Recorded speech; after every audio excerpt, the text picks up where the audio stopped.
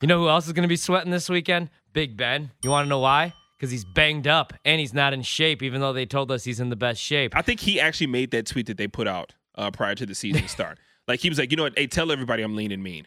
Because nobody believed that. Even the social media guy was like, Ben, you're not really lean. He said, shut up, social media intern. Tweet it like I said. Big Ben's a mess, but I look at this game, man, and the Steelers are 3-point favorites, and I am playing the Pittsburgh Steelers. It's minus 115 to jump on them as 3-point favorites. I also played the money line. Actually, I played the money line. I did not take the points because I could see this being like a weird 28-26 game, something like that. But I do like the Steelers a lot. The Bengals' offensive line is an absolute disaster. Also, T. Higgins is banged up. We got to wait and see if he's going to be a full go on Sunday. Bengals defense. You know, the Bengals defense surprisingly has been decent, man. They're only giving up 304 total yards per game.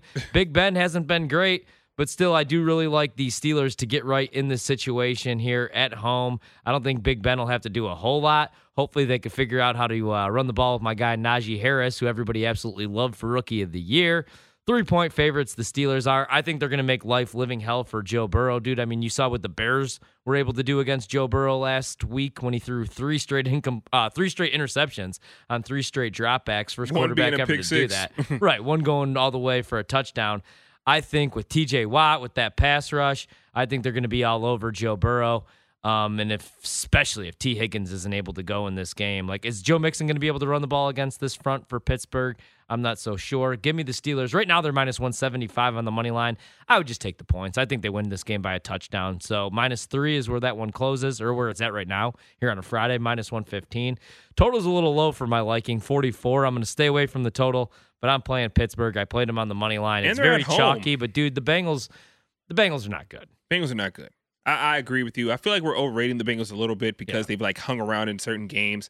I mean, that Bears game, they looked terrible. Well, the defense, of course, just made a mockery of Joe Burrow. I think, like you said, the game plan is right there in front of you. Right. Just pressure Joe Burrow, and great things will happen. Exactly. Don't even overthink this. I think after that game, that crazy game that the Steelers had last week against the Raiders at home, bad taste in their mouth. They're going to try to come back and redeem themselves. I don't believe in Big Ben, but he sucks. And his mobility is the worst part. Dude, he looks like. Do you think Dwayne Haskins? You know more about Dwayne Haskins?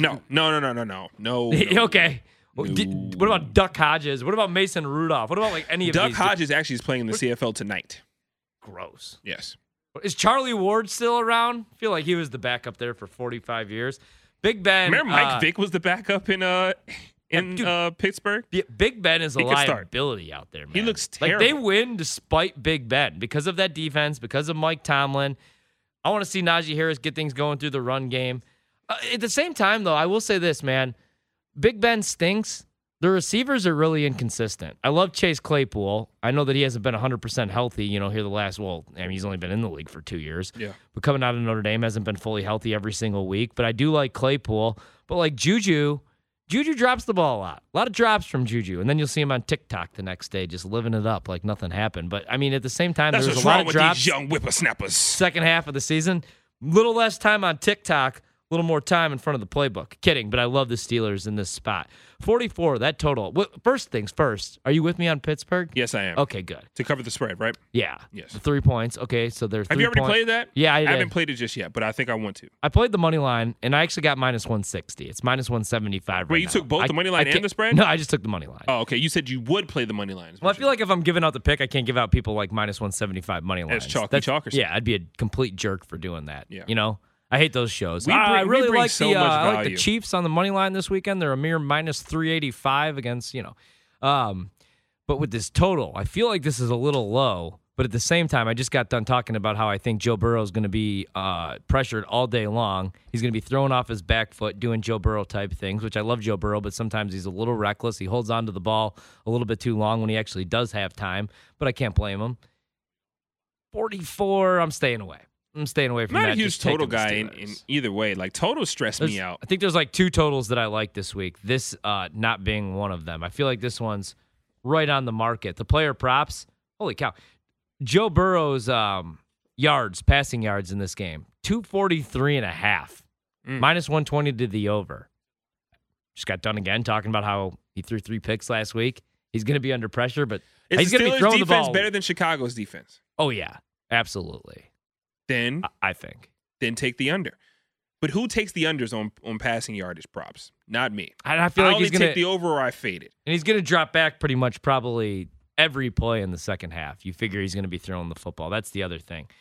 Touchdowns for Burrow, 1.5. It's plus money, plus 100. Look at this. The Bengals and the Steelers have scored a combined 0 points in the first quarter this year. There you go. Let's take a look at the first. Okay, hold First on here. half, hey, we're finding Take something. a look at here. that first quarter Bengals total. Steelers scored a combined 0 points in the first quarter this year. Only 3 teams in the league have failed to score in the first 15 minutes. Through 2 weeks in Cincinnati and Pittsburgh are 2 of them getting a touchdown and another score. Yeah, I guess so. That might be a lot to ask.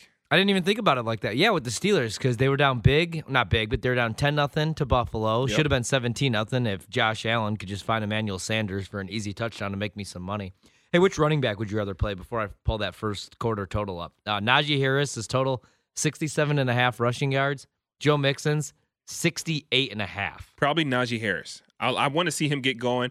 And also, though, both of these defenses are top 4 against the rush this year. It's going to be tough for either team to establish that run, which is what both teams are going to look to do because the quarterback play is not great so far this year. Yeah, I agree with you there. No first quarter line quite yet, but they do have the first half. The Steelers 3-point favorites in the first half. The total 22.5, and it's minus 140 to the under. To the under. So I would lean under, but I'm not paying that kind of juice for a Might total. go contrarian over. So far we got a couple picks that we've given out. Seahawks, Steelers. We like the Titans over the Colts.